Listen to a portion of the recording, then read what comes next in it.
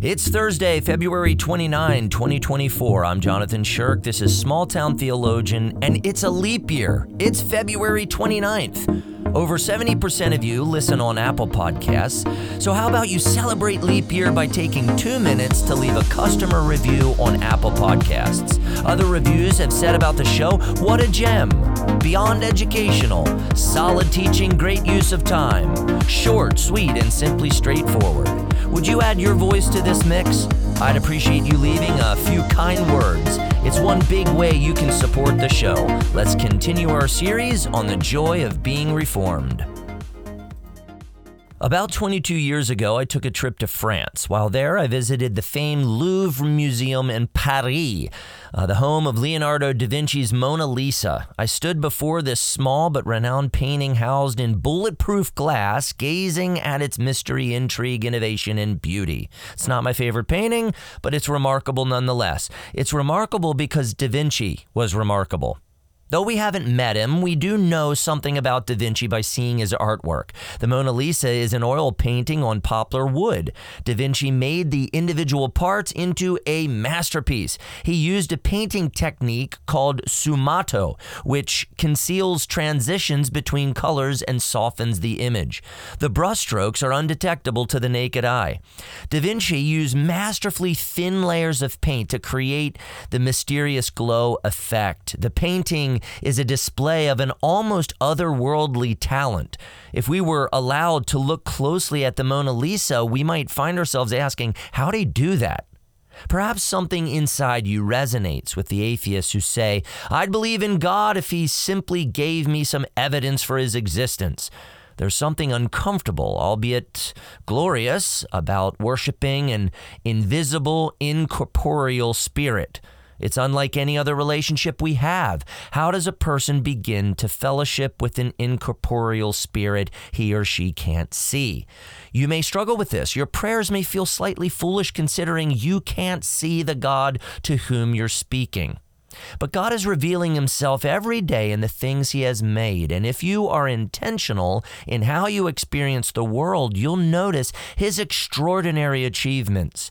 Like the attributes of the Mona Lisa boast of and authenticate the outstanding but invisible ability of Da Vinci, the universe boasts of the invisible attributes of God's eternal power and divine nature, as Paul expressed in Romans 1, verse 20. The universe's artwork. The universe invites you and me to look closely, to study the intricate details, and to marvel at the creativity and ability of the divine artist. The wonder and meaning of God's art are destroyed for the person who ignores God. The art becomes absurd. God is daily inviting you and me through his artwork to marvel at the wonder of his essence, his being, his character, and his aptitude. Psalm 102 verse 25 says, Of old you laid the foundation of the earth, and the heavens are the work of your hands. Psalm 92 verse 4 says, At the works of your hands I sing for joy. Similarly, when we see the controlled acrobatics of the kite in the wind and the strings disappear behind the trees, we assume an experienced pilot is holding the strings. We may go running to see who the pilot is and to watch him fly the kite.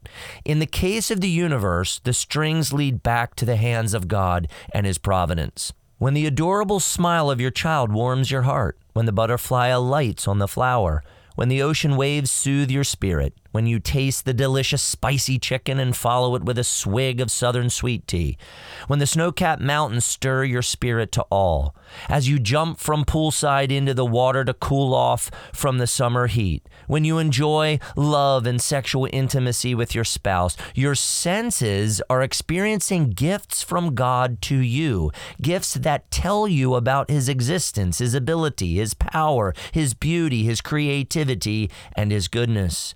To enjoy the living and working art of the universe without also delighting in the goodness of the artist is empty, aimless, and sad. There is significance, opportunity, and fulfillment in every daily experience of creation, and only a fool would say the Mona Lisa painted itself.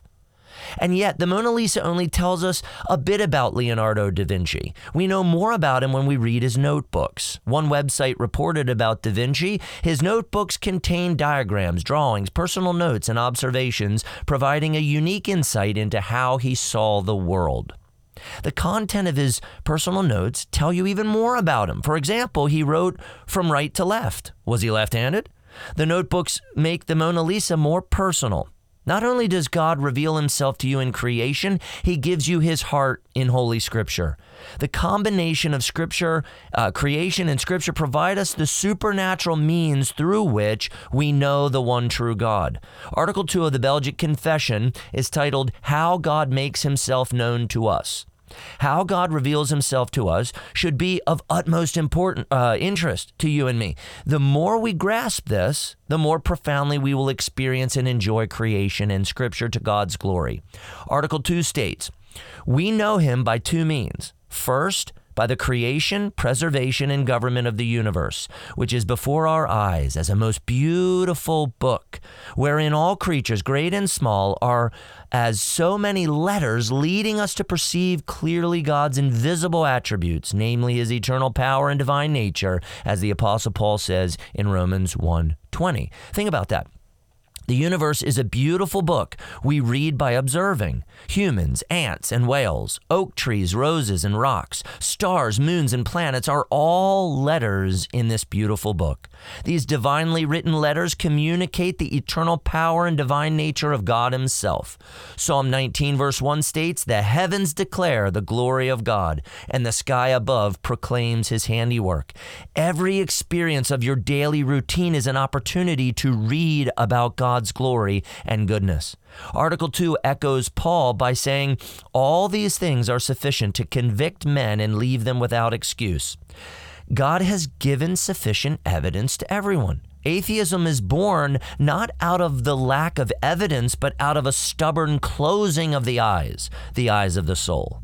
Article 2 continues, second, he makes himself more clearly and fully known to us by his holy and divine word, as far as is necessary for us in this life, to his glory and our salvation.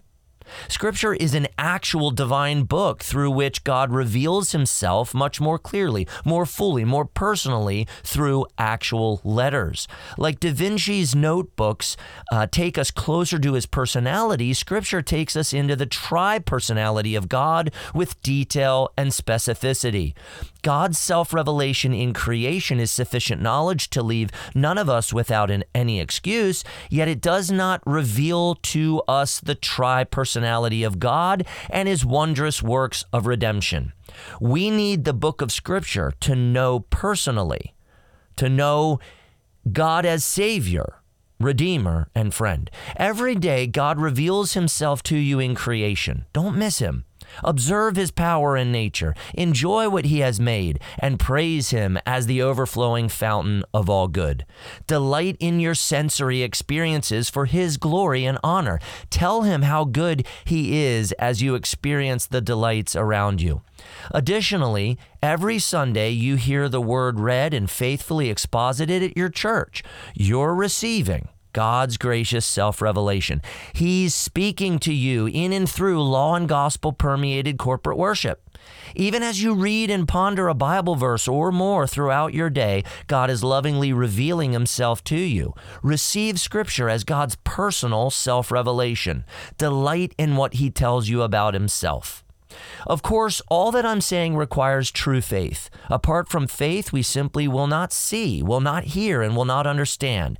We will be thoroughly underwhelmed, uninformed, and unaware apart from true faith in God's Word. The Holy Spirit working faith in our hearts by the gospel is the only way we will experience the glorious self-revelation of God every day. This is the joy of being Reformed. Reformed theology helps us experience God's self-revelation in Scripture and in creation in Scripture for God's glory and our happiness and thankfulness. Be encouraged. God does not allow you to go through even a single day without some blessing or experience that communicates to you his goodness. It's coming soon. The Belgic Confession. published on Amazon for you. Just give me a bit of time, thanks.